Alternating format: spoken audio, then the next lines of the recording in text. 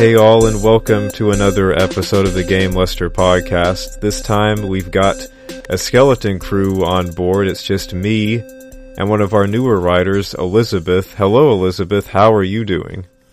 I'm great. How are you? Awesome. I'm doing pretty well myself. Of course, I'm always feeling good when doing a podcast. I'm typically in a cheery attitude when I know I've got a podcast coming up, so I am doing just fine. I'm glad you could join me, by the way. Thank you. And in this podcast, we're going to be talking first about our most anticipated game titles this fall. That is the fall of 2018, the autumn of 2018. This has been a good time for games overall, this 2017-2018 era, if you will. Last year was big.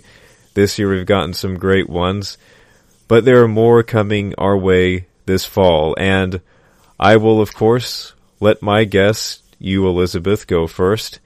So lead us off here in this episode. And I guess I should introduce myself too. I don't know if I did. I'm Trevor Whalen, joined by, of course, Elizabeth Christopher, and it is then to you, Elizabeth, that I now turn and ask, what are your most anticipated titles or title of this fall? My most anticipated title is definitely the new Pokemon game, Pokemon Let's Go Pikachu and Eevee. Awesome. Anyone who knows me would know that, of course, that's the game I'm the most looking forward to. Oh, yeah. I know there's a lot of people are really split down the middle on the whole game because they're making some changes to some series features that have been a staple, but we already know that Let's Go isn't going to be a core series game, and the directors have already promised that the next Pokemon game will be more akin to the older ones. So I'm willing to give the new features a shot because, hey, it looks fun, honestly. You get to dress up in Eevee and you could ride on an Arcanine. What more do you want? I don't know. Can you dress up as Pikachu? You can dress up your Pokemon, yeah. You can dress up Pikachu, too. Excellent. You have little bows and stuff you can get for them. Dressing up Eevee and Pikachu. It's very cute. Of course, I misheard you, but dressing up as them would be cool as well. But yeah, that sounds... they probably will have some way to do that. They added that in Pokemon Go recently, so I have a feeling that probably will come to Let's Go as well. And it does sound really cute being able to put little bows and stuff on Eevee and, of course, Pikachu as well. I'd likely put a party hat on Pikachu because whenever I play as Pikachu in Smash, I always put on the blue party hat. Party hat Pikachu is so cute. Yes. Yes, he was my main in the original Smash Brothers on the N64. Specifically, party hat Pikachu, not just regular Pikachu. He had to have the party hat. Melee, I think I used the wizard hat. Was it a wizard hat in Melee? I can't remember. It's been so long. I can't remember. Since I've played Melee. It was either a wizard or a party hat. It was one of those ones that I used. I would think it was a party hat, but it has been a while. Maybe it was a wizard hat. That'd be kind of cool. Pikachu pulling a Mickey, you could say. Yeah, I loved playing as Pikachu in Smash when I played it. I didn't play the original. I did play Melee. I've played all of them, of course, the original starting with. I don't actually think I've ever played the original. Really? Which is surprising, because I have an N64. I just never ended up getting it. Have you ever seen a lot of footage from it? Have I? I've seen a little bit of it. Because a lot of people use Melee, so that's the one I've seen the most of.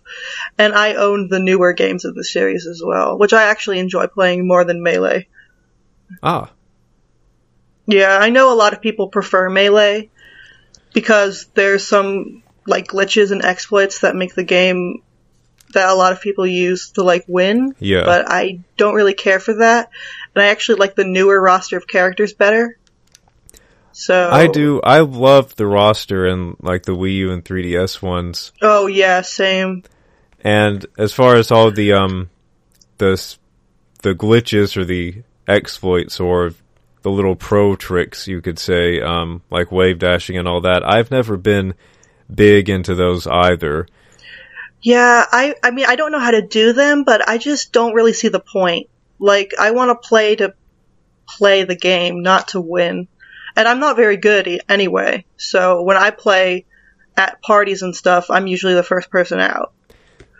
Now, I don't know if I've ever been the first person out, but I also haven't necessarily been just perfect. But I've been I can do pretty well in Smash Brothers. And like my brother in Melee, he got ridiculously good as Link. My brother's Link in Melee is like unbeatable. I don't know if I've ever beaten him or if anyone that he's played with has beaten him when he was Link in Melee. But in Brawl and the Wii U ones, I finally got to him. I was finally able to beat him. I remember I was playing Smash Brothers for Wii U online with my brother and one of his friends. And I was Cloud, and I just dominated them like 10 to 20 rounds in a row. I won every single one of them, and I felt so happy about myself, and I knew I could only... That sounds awesome. Oh, it was awesome. I wish I could do that. It's a fun feeling, and I could only fathom how miserable they must have been. But now your brother knows what it's like. Exactly. From all those years ago. Exactly, because I had to put up with him in Melee, and he also would beat me all the time in the original, though in the original, we typically teamed up against CPU characters. Yeah, that's what my sister and I did when we played Brawl. And I liked Brawl's story mode. I think I'm one of the few people who did, but I really did enjoy that. The Subspace Emissary, you mean? Yeah, I really liked that. I don't know what about it, but I really enjoyed it. That's interesting because I can't reference their names. They've left me memory a bit foggy here, but I have other GL writers have said they liked the Subspace Emissary, which when I played it, I remember I was kind of meh on it. It just didn't grab me. I can see liking the cutscenes and stuff, but I don't know, overall... I enjoyed it because it was like a co-op I could do with my sister instead of playing against her. That's true. And she's way better than I am, so... Okay. If I played with her, I'd pretty much always lose. Okay, well, pre-Brawl at least, I can relate to that feeling.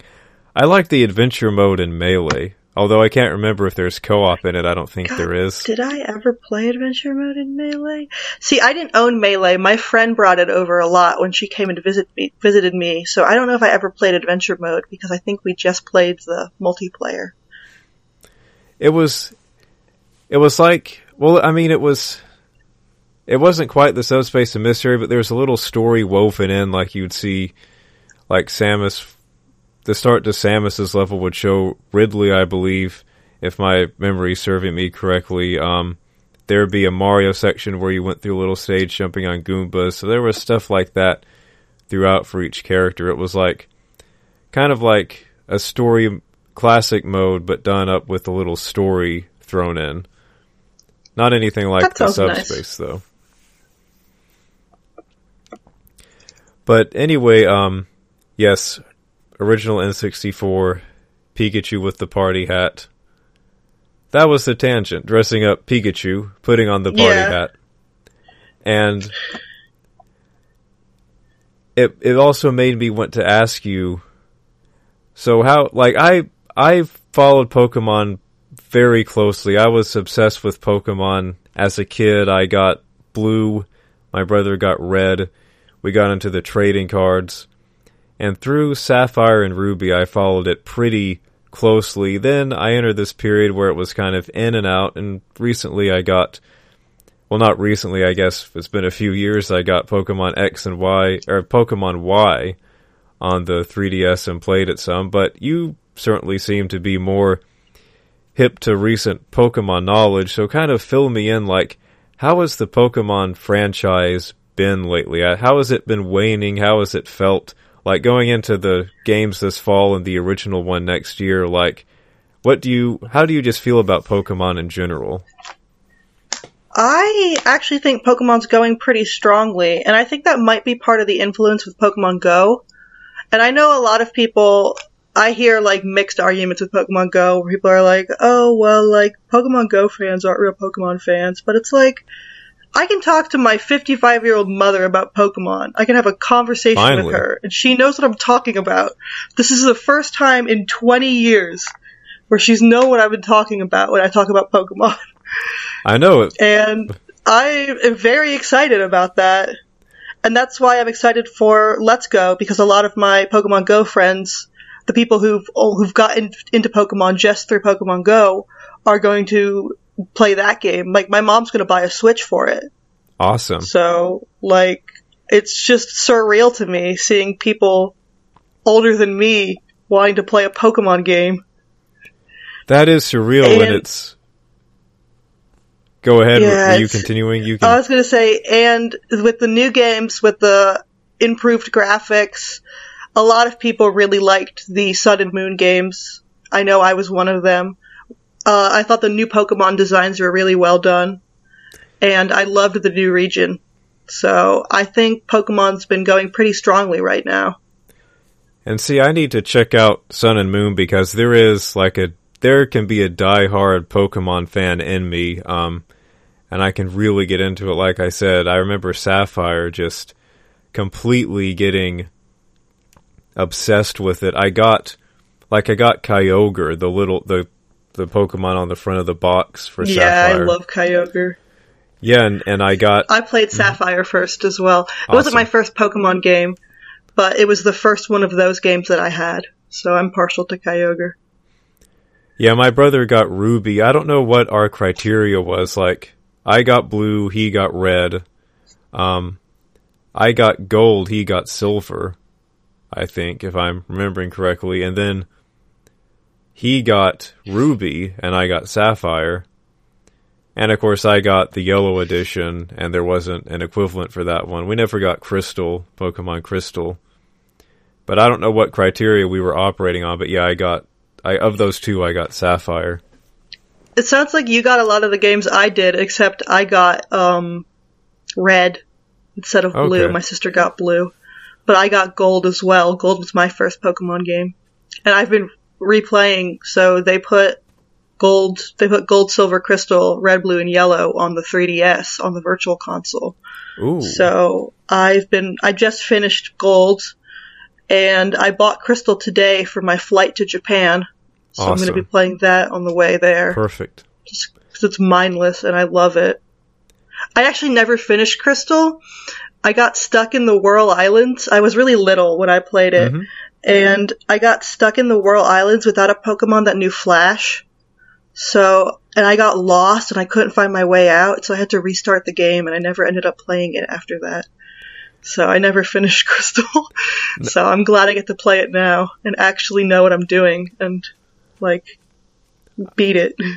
Oh yeah, I would love to pick up Crystal. I'm always kind of surprised that we didn't get it back in the day, because that's when we were more in tune with all things Pokemon. Is it very different? It's actually more different than I was expecting. So they added in, the Pokemon now have animations. This is the first game where the sprites had animations. Mm-hmm. And they changed some of the Pokemon locations, so it's a lot easier to find some of the... Because my one complaint with Gold and Silver was that a lot of the new Pokemon were kind of inaccessible.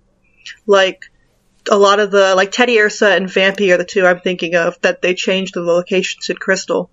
So those were some new Pokemon that if people wanted to use them, they couldn't get them until the very end of the game, at the 8th gym. And in Crystal, they moved them forward. So I just started the game and I just caught Vampy and Teddiursa. They move them forward, so it actually gives people a chance to use them, and I'm very excited about that. That sounds like a great tweak. They changed some of the locations around, and it actually is really... I enjoy it. I've been enjoying it. I don't think it's that much different other than that, though. Okay. See, that, just hearing you keep talking about this, I'm getting that itch, And I do have Y. I have Pokemon Y. I started it and never, like never got back to it, even though I was kind of enjoying it. I should get back into that one. I put so many hours into Pokemon Y. It's because I started getting really into the shiny breeding when I got my Pokemon Y. Shiny breeding? Yeah, so you can find alternate colored Pokemon. I don't know if you've ever found one, like the red Gyarados in Gold and Silver.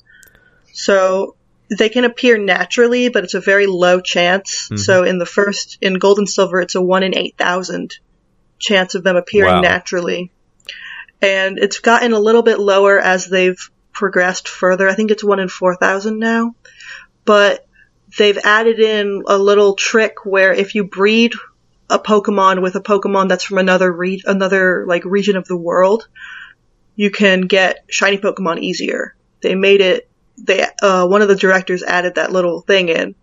So if you I can start one of my games in Japanese and then trade a Pokemon to an English game, and I can use those to breed for shiny Pokemon. So I've been starting to do that a lot more recently. And I even figured out you can do it in Gold and Silver. It's just you do it a little bit of a different way. There's an exploit you can use in Gold and Silver where if you have a shiny Pokemon in Gold, since in the first they didn't have enough space on the cartridge to do shininess any other way, they locked it to the Pokemon's IVs. So each Pokemon, when you find it, has a set of they have HP, attack, defense, special attack, special defense, speed, and they have a number between 0 and 31 that's individual to each Pokemon. So the higher the number, the better that stat will be overall. And it's locked. The shininess is locked to those. So if you find a Pokemon with a certain set of IVs, it'll be shiny, which is where the ratio comes in. But it also means that if you breed a shiny Pokemon, you have a 1 in 64 chance of getting a shiny instead of a 1 in 8,000. Those are some better chances. So my friend helped me figure out how to get everything set up. And I was using it in my run of Gold. I was doing some shiny breeding. And I finished up a project recently in 3 eggs, and that's really short for me. So it's fun using that little trick. And they made it so you can transfer from the Virtual Console Gold, Silver, Crystal onto the new games like X and Y, Sun and Moon. So they have a little app on the DS called Pokemon Bank, and it connects to all the Pokemon games you have. It can talk to all of them. And it's a way you can move all your Pokemon from one game to the next. So you can put Pokemon from these old games onto it, and you can move them onto your new ones, which is very cool, because back in the day when we got Ruby and Sapphire, they cut connectivity between Gold and Silver. And I know my sister and I were really disappointed about that, because I remember trying to trade my sister's insanely high-leveled Heracross over to our Ruby and Sapphire, and we couldn't do it because they didn't have any way to communicate with each other. Why did they cut that support? I don't think they wanted to. So I've been reading the interview for there's an interview with the director of Let's Go, mm-hmm. where they're talking about the connectivity because so I'm writing an article on it, but they were talking about how they want to make sure Let's Go can communicate with the other Pokemon games, because they were really sad that they had to cut the communication between Gold and Silver and Ruby and Sapphire, and they didn't want to have to do that again. Mm-hmm. So they're trying to make sure all the new Pokemon games can talk to each other, which I think is really cool. So I don't think it was ever an intentional, sever. I don't think the Game Boy Advanced and the Game Boy Color, I think there was some kind of compatibility issue where they weren't able to come over. Okay. So I don't think they wanted to, but I think they had to. And now moving forward, you can get Pokemon from Ruby and Sapphire on. You can move them forward. You can't move them backwards, but you can move them forward. Okay. Well, so yeah. Clearly I have quite a bit to get into here with shiny breeding. See, that's something I hadn't heard of before. I mean, I think I was aware of off-colored Pokemon, but shiny breeding I don't think I had heard of. Yeah, I've been doing it a lot recently. It's just something, it's because when I was in school, I didn't have a lot of time to like really focus and devote to games, but breeding for shiny Pokemon gave me a tangible result that I could do while doing something else. So a lot of the times, like, I would be sitting at our D&D campaign, and I'd just be having my DS and just doing a mindless thing. So. Awesome. Yeah, I really enjoy doing that. It takes a while. It really does. But I have terrible luck, so even with these increased odds, I still have just, like, the worst luck possible finding these things. But it's still fun. And it gives you something, it's immediately obvious that it's it's special. Okay. And now that they put shiny Pokemon in Pokemon Go, I've just been like, they're in Pokemon going Go. Crazy. Yeah, they've been putting them in rather slowly.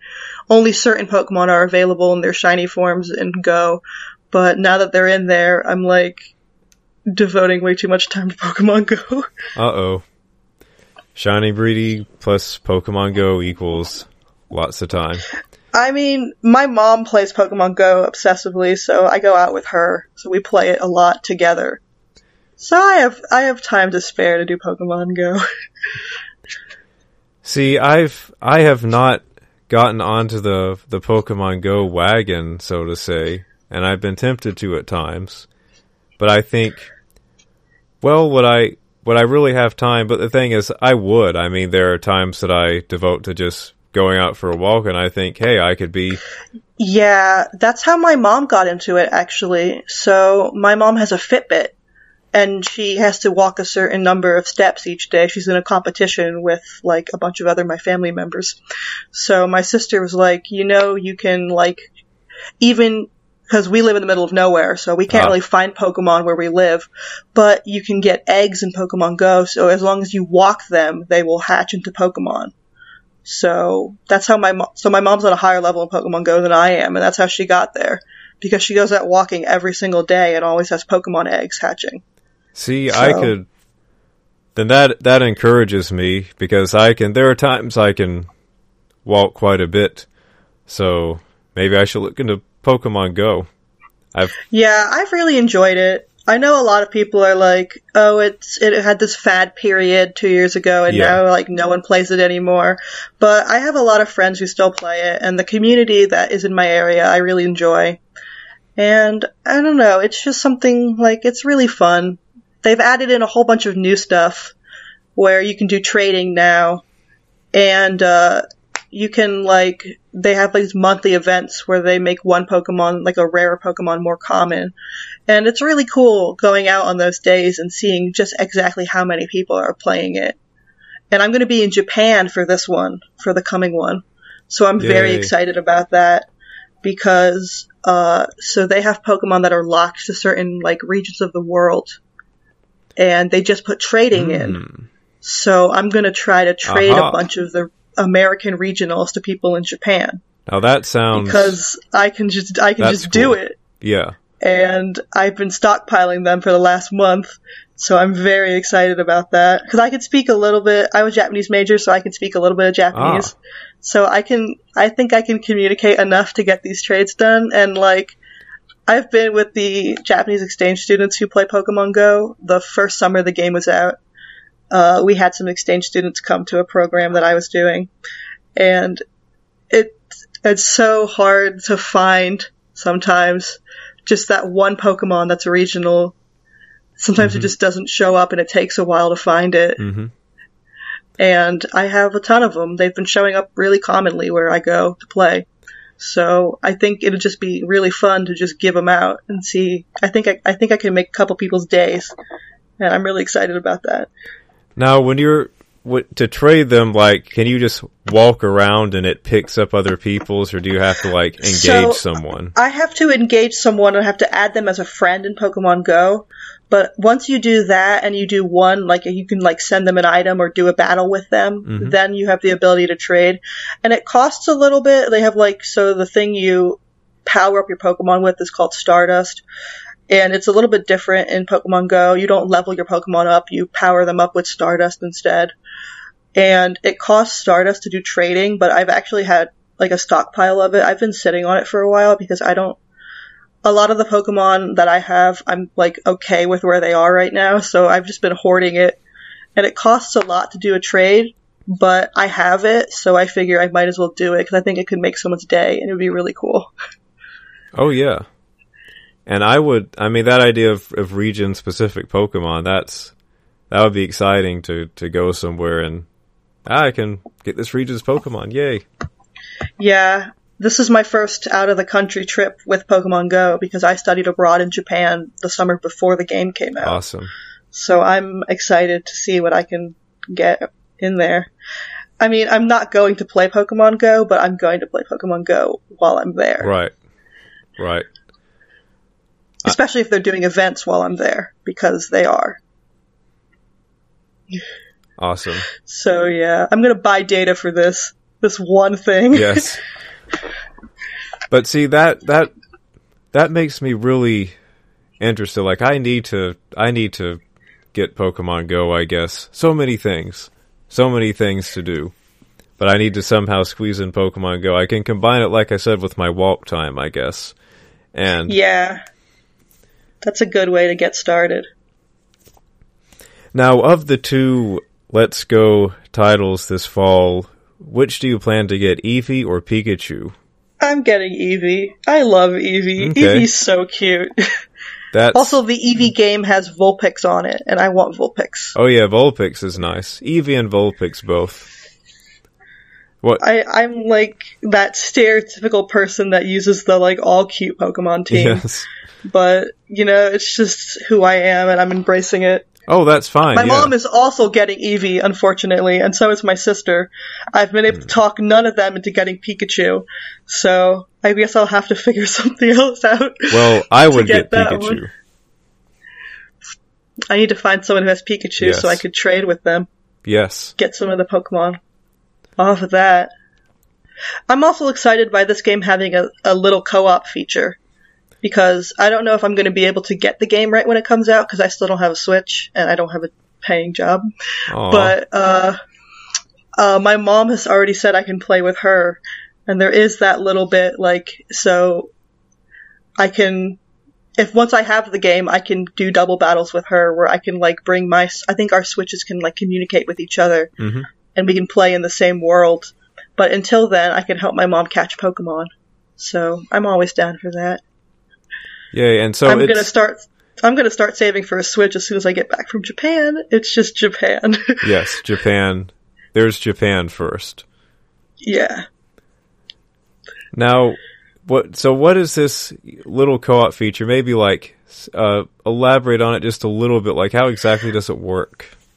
I'm not sure of all the details yet. From what I've seen from people doing the demos, is you can play by yourself, or you can play with another person, where when you're catching Pokemon, you can throw 2 Pokeballs at it, and it apparently makes it easier to catch some harder to catch Pokemon. Okay. So, I think that it'd be helpful for, legendaries and stuff. Okay. Now, so yeah, Pokemon Let's Go Pikachu and Eevee coming this fall, and hearing you talk about Pokemon, I wonder, have you ever done a school project or written a thesis on Pokemon? I haven't done a school I did a school project that had Pokemon in it. Mm-hmm.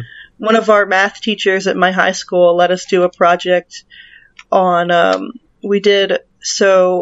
it's this fungus. It actually exists, and it's one way of spreading is it takes over ants and uses them as hosts, but there's actually a Pokemon. Paris is a Pokemon based off of that.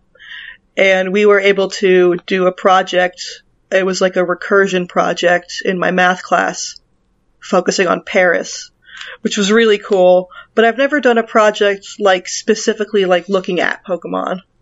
See, that's really cool to me too. I love always finding whatever way you can to figure out how to put something you love into school projects, and you figured out a way to do that with Pokemon there, and that obscure way. That's cool. Actually, thinking back on it now, I definitely have done it on other things, because I remember I had to do a Japanese presentation that was a comparison between two different things, so I talked about the differences between the two new Pokemon games, Sun and Moon. Of course.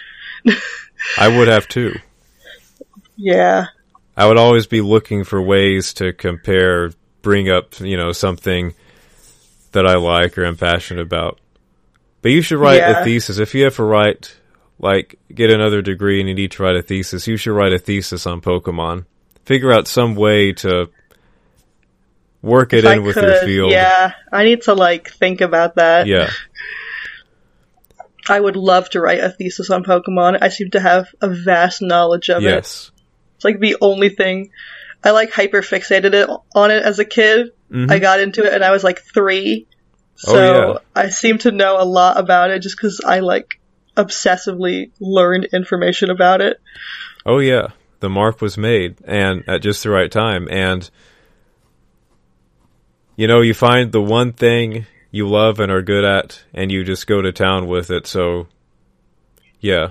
I would read your Pokemon thesis, too. I would love it. And I would love to write a Pokemon thesis. And you could use the games as primary sources. You could cite Pokemon Red as a primary source. I already know those. I don't have to do any additional... Yeah, you wouldn't have to do any research. Because I know Pokemon. Yes, it's all in your... I need to come up with some kind of thesis if I ever go back to school. You could do it, maybe connect it somehow with mythological studies or something. I don't know. Oh, my school had a class on that. They talked about Japanese mythology with Pokemon, but I wasn't able to get into it, and I was so mad. Oh man, that would have been the perfect class. It was a freshman honors class, and I wasn't in honors. Aww. And I was like, why are you limiting it to only honors students? Because it looks so cool. It's not fair. That's exactly the kind of stuff I'm interested in. Because I love Japanese mythology as well. So I'm always looking into... And even just with most Pokemon in general, I love looking into and seeing where their inspirations came from. It's so cool to me. Oh yeah, Birds of a Feather. I mean, I've always liked that too. Looking at their peculiar designs and thinking about where they came from. Yeah. And of course, a lot of their names are puns, and I can always appreciate a good pun. Oh yeah. Yeah, I know. Yes, you are one of love that. The pun masters. Now, Pokemon is great. We could talk about Pokemon all day long, or at least you could. Yeah, I could. Yeah, I could. But I guess we'll need to change the subject to my little most anticipated. What game are you looking forward to? Well, there was a time I would have said Ion Maiden, which, if you haven't heard of, it's the throwback Duke Nukem 3D-esque first-person shooter made in the Build engine, which Duke Nukem 3D was made in, being developed by Voidpoint LLC and published by 3D Realms, but Ion Maiden was delayed until 2019. Oh, great. So it can't be my most anticipated anymore, so I had to hit the drawing board again. And what I drew was Shadow of the Tomb Raider. It's coming September 14th. And I think it's my most anticipated game this fall because I've really enjoyed the Tomb Raider reboot series, especially the first one. And what I enjoyed about it the most was exploring the side challenge tombs. It's something I also loved about Tomb Raider Anniversary when I went back and checked it out, the original Tomb Raider. Everything's quiet, there's a heavy atmosphere, and you're exploring a tomb and traversing it and finding little switches and levers, and I love that about Tomb Raider. And in Shadow of the Tomb Raider, the devs have said that there will be more tombs. There will be more side challenge tombs to access and explore, which were my favorite parts of the Tomb Raider reboot and Rise of the Tomb Raider. So is it a puzzle game? Is Tomb Raider puzzles? It's more exploration. The puzzles in it has puzzles and they can stump you, but that's not the main draw of it. And a lot of times the puzzles just come down to traversing a lot and finding a switch or a lever. They're not exactly puzzles, though there are certainly parts where you get stumped. It's more like an atmospheric exploration game, I would say, and more about traversal. Now, I've been meaning to pick up Tomb Raider. Do you think the new one would be a good place to start, or should I start with the older one? Well, I think a good one to start with would be Tomb Raider Anniversary, which was it came out in 2007, and it was a remake, not a straight remake. There are some changes, but mostly like a spiritual remake of the original Tomb Raider. But you can What system is that on? It was on PC, and then also 360 and PS3, I think the Wii as well. Okay, I have all of those. Awesome. And you can also get the original Tomb Raider on Steam. And the Tomb Raider reboot would be the 2013 one would be another good place to start. If you were interested, either one of those three, the original Anniversary or the 2013 reboot, any of them would be a good starting point. And Shadow of the Tomb Raider, so it's going to have more tombs, and they're going to be apparently darker and harder, because the theme of this game is about Laura facing her fears. And it's set in the deep jungle. It's set in deep jungles, and she's continuing to fight against Trinity, and she has to specifically stop them apparently bringing about the Maya apocalypse in this one. And this one, like the reboot trilogy, is all about leading up to how she becomes the Tomb Raider, and in this one apparently is like the moment when she becomes the Tomb Raider. That's cool.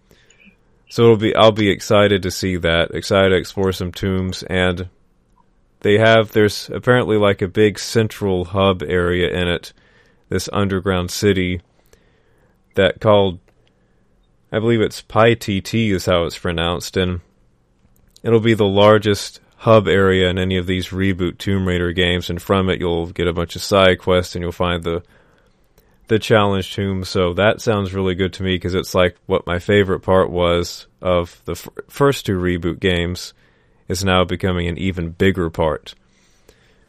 That sounds really cool. Yeah, I always do a lot of side quests when I play games. I get focused on those, and I don't actually play the game. So I have a feeling if I played Tomb Raider, that's what I would be focused on as well.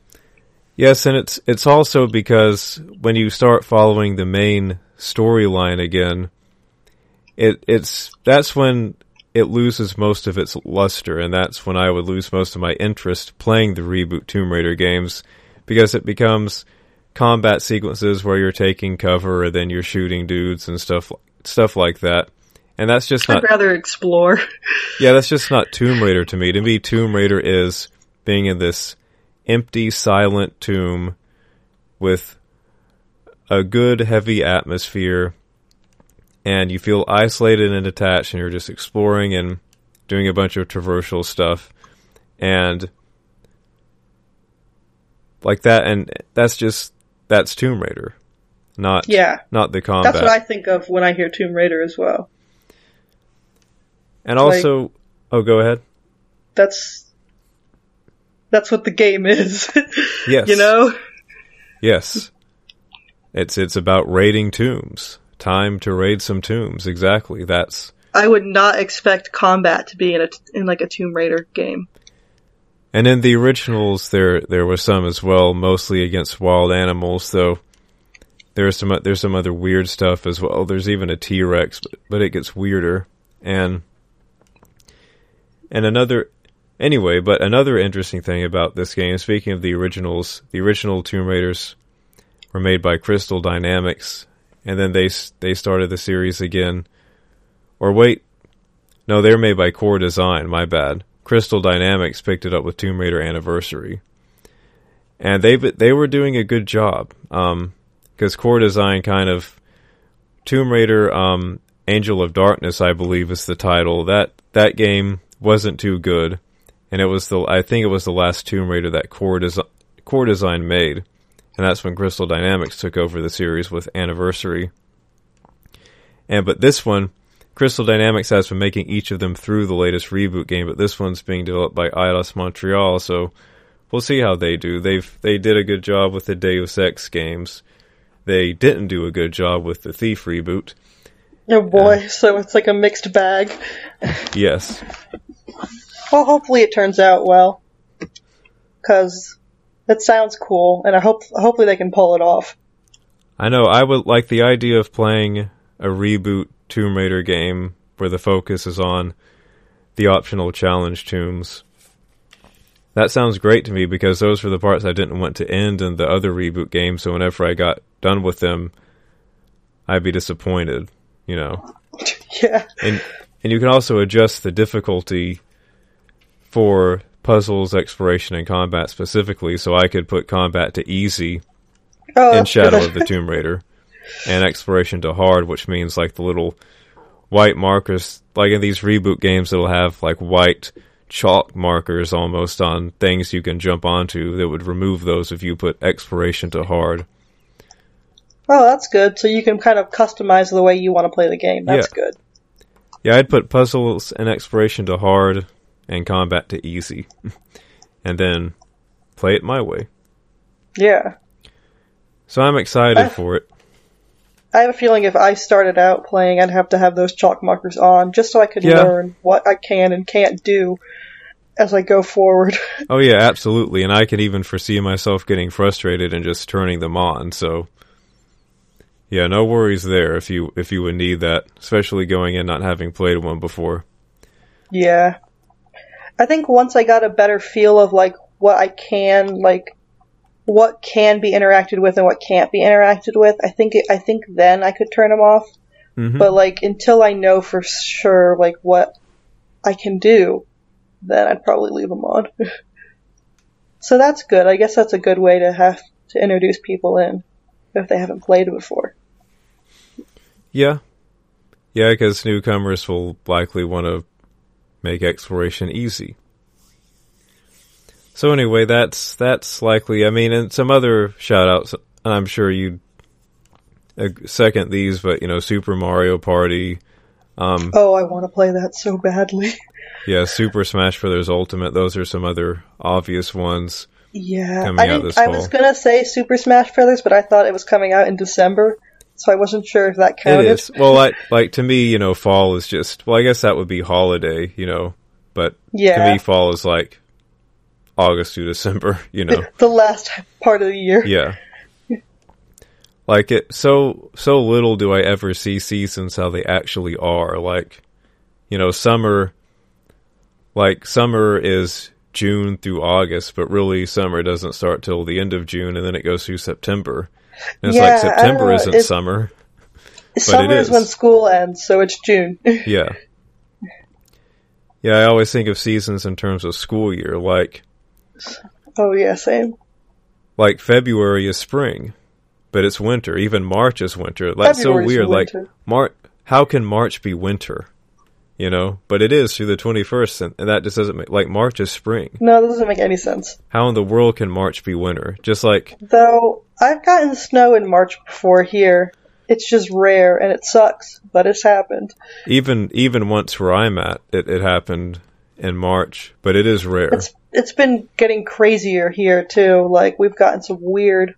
I remember a couple years ago, freshman year for me in college, it was the same week, the week before spring break, we had a day where it was like 80s, and you could wear a t-shirt outside. And then 2 days later, we had a frost warning, and we had a delay.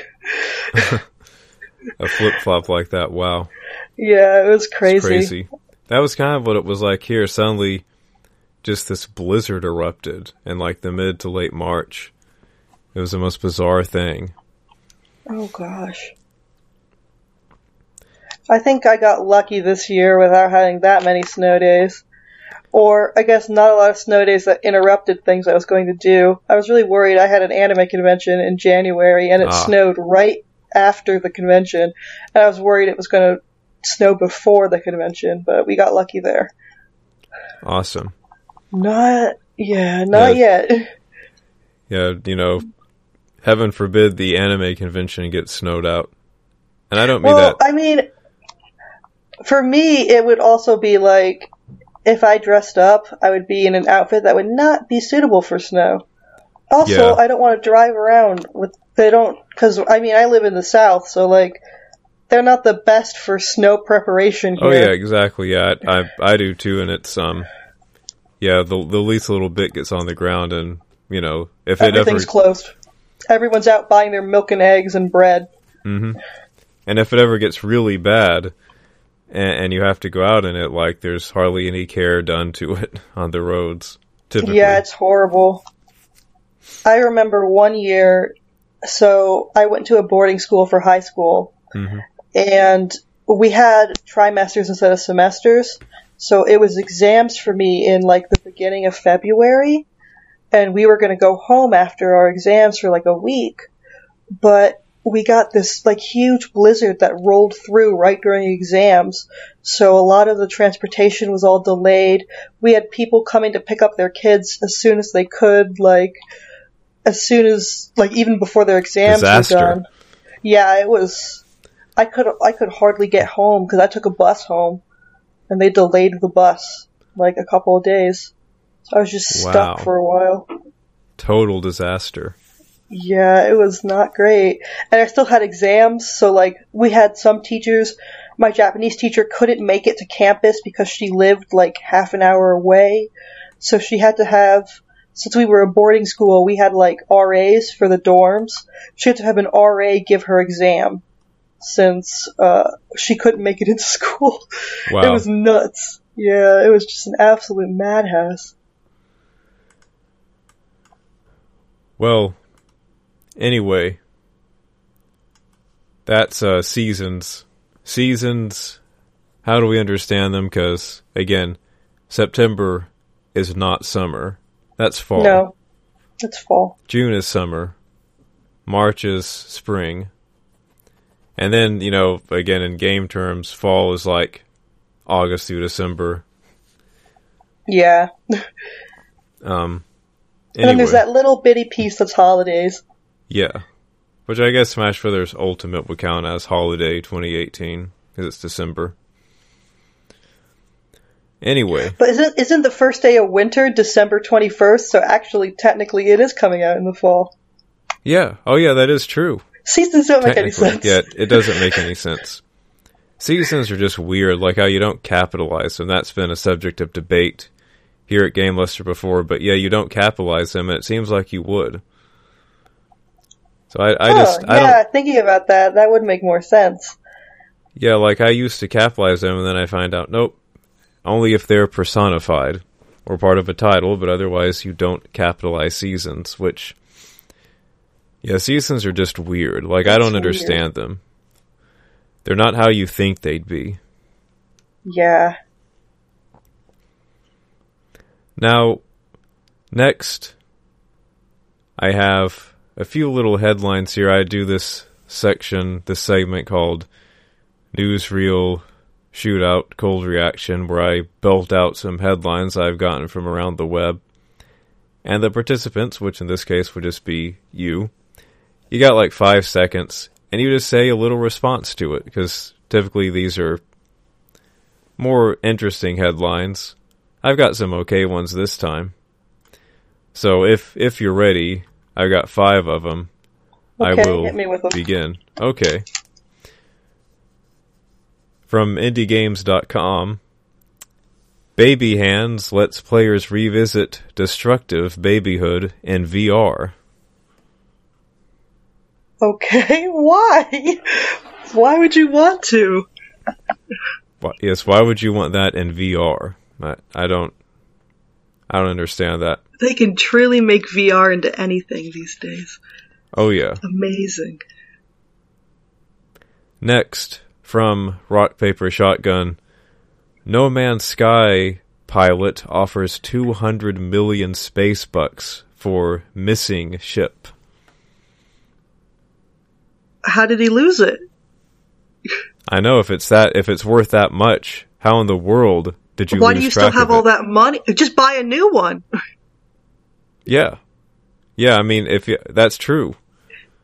It Offering can't 200 be... million, I mean, Like, it's a game, so what is on there? I mean, I guess if you had like things that you bought with real money. But other than that, like, just buy a new one. There's nothing on there that you can't replace. Exactly.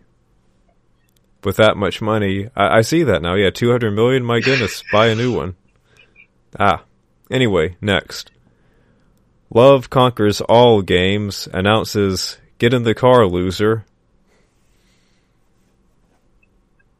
Finally, a game that I can play. I can get in a car. Yes. And I am a loser. Yay, it's made for people like us, I guess. And that one What is it even about? I don't know. I guess I should read it. That one actually came from rpgamer.com. But yeah, I should read up on that. Like what premise could come from such a title as Get in the Car, Loser? Maybe, I don't know. Anyway, next. From Game Informer. In space, no one can hear your ship despawn from this No Man's Sky glitch. I thought they fixed No Man's Sky. Apparently they did, but not fully. This story great. was from July 30th, so yeah, not fully fixed yet. Though. You know, I was really hoping that they would like actually like let it, be a working game that people could look forward to. But that's a pretty major. Is that what happened to the first guy? Did his ship despawn? And now he's trying to offer money to get it back? Maybe there could be a connection here. I'll need to look into these stories more. There could be something going on. You can't get it back if it's despawned, can you? No, it's been completely undone. 200 million won't do anything.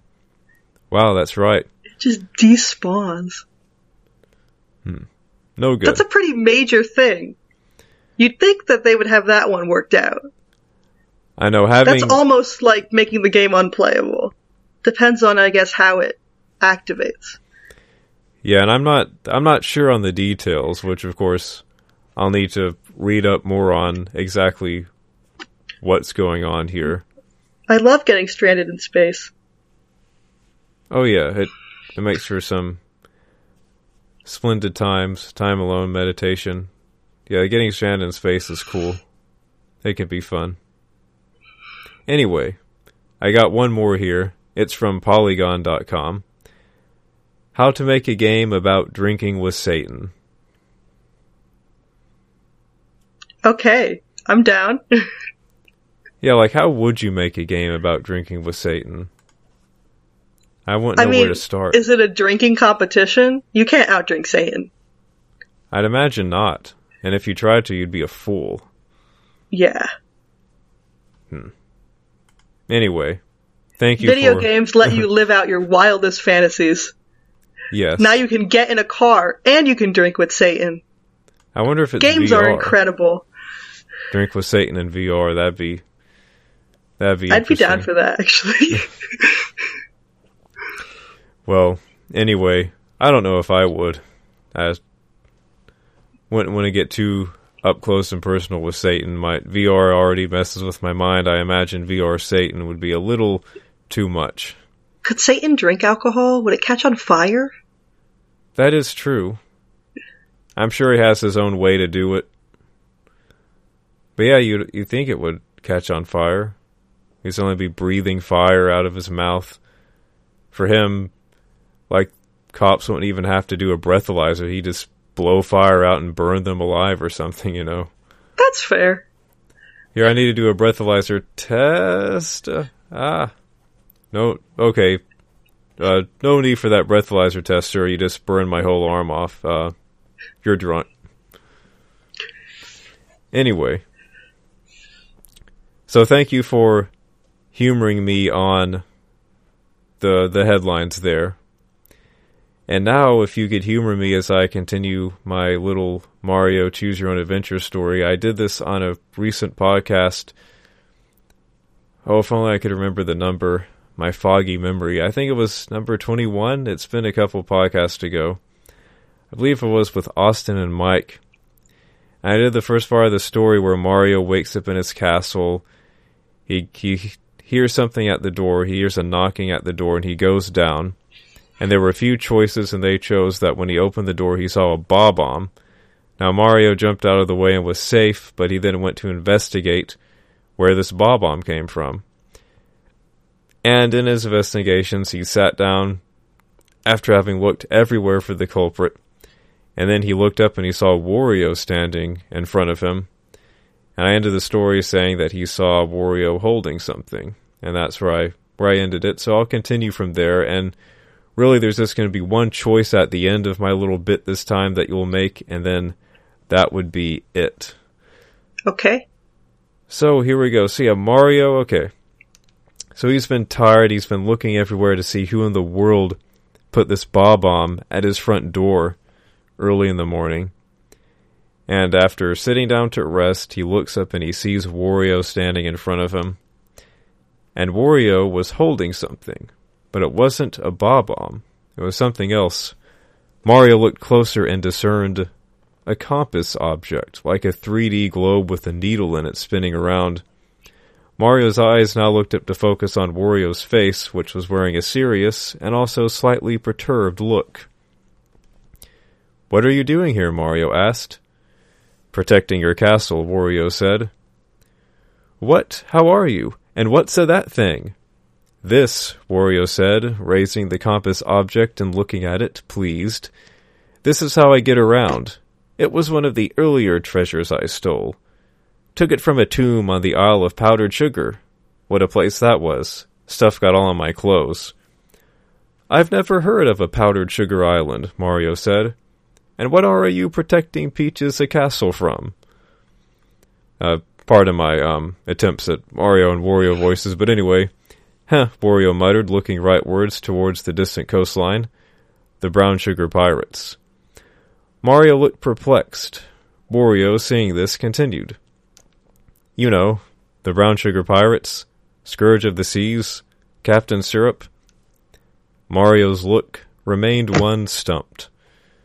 Wario explained again. "It's my arch-nemesis, the baddies who robbed me of the treasure I had robbed from them." "The baddies who had robbed you of the treasure you had, and now they're going on a tear, looting any island they can get their hands on, and yours is next." Mario snapped his fingers. "I see. Our island and castle is being threatened by a gang of pirates." "Exactly," Wario said. Mario rubbed his chin. "So how does the Bob-omb fit in?" he asked. But Wario looked confused at this and muttered, "Huh?" Then a loud crash came from the direction of the castle. "They've begun breaking in," Wario yelled, and Wario began running towards Peach's castle.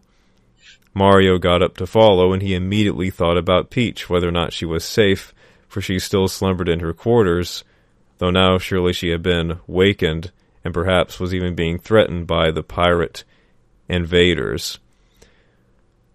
So, Wario is wondering how the Brown Sugar Pirates got a hold of a Bob-omb. How did they get that Bob-omb? Or were they even the ones who put the Bob-omb in front of the door? Anyway, so we'll wrap up here with the Brown Sugar Pirates attacking Peach's castle. And the question I'll put to you, Elizabeth, and which will set up the story next time, is you've got Mario running inside the castle to check on Peach. And then you have Wario running around to the side of the castle where the explosion sounded from. So who should we follow in the next chapter? Mario checking on Peach or Wario checking on the explosion? I think Wario. Okay. That's a good choice. So next time, whenever I'm hosting a podcast again and I continue my little Choose Your Own Adventure Mario story, we'll be continuing with Wario as he goes to investigate the explosion that sounded from the side of the castle. So, thank you, Elizabeth, for indulging me in my little story here, as well as my headlines, and thank you for all of your vast Pokemon knowledge. Yeah, that's all I have. It's the only redeeming factor. If you could get a job based on Pokemon knowledge. Oh yeah. Well, see, just find it. there would be no competition. Yeah. You would find your calling. So anyway, games fall 2018, Tomb Raider, Pokemon Let's Go. Well, I mean, not Tomb Raider, Pokemon Let's Go. That would be an interesting mash. I'd play it. I'd still play it. Oh yeah. But no, actually, Pokemon Let's Go, Eevee and Pikachu editions, and Shadow of the Tomb Raider. And then my little things with the headlines and the Mario story. Thank you, Elizabeth, for joining me. Thank you for having me. Oh yeah, and before we go, I'll give you a chance, as we always do, to shout out some social media rep or words of wisdom or whatever. One final little word here. I don't really have anything to add. Okay. Fair enough. Do you want to say anything? I'm good. Right. Awesome then. So that's it for this episode of the Game Luster podcast. Thank you everyone for listening. This is Trevor and Elizabeth signing out. Tune in next time.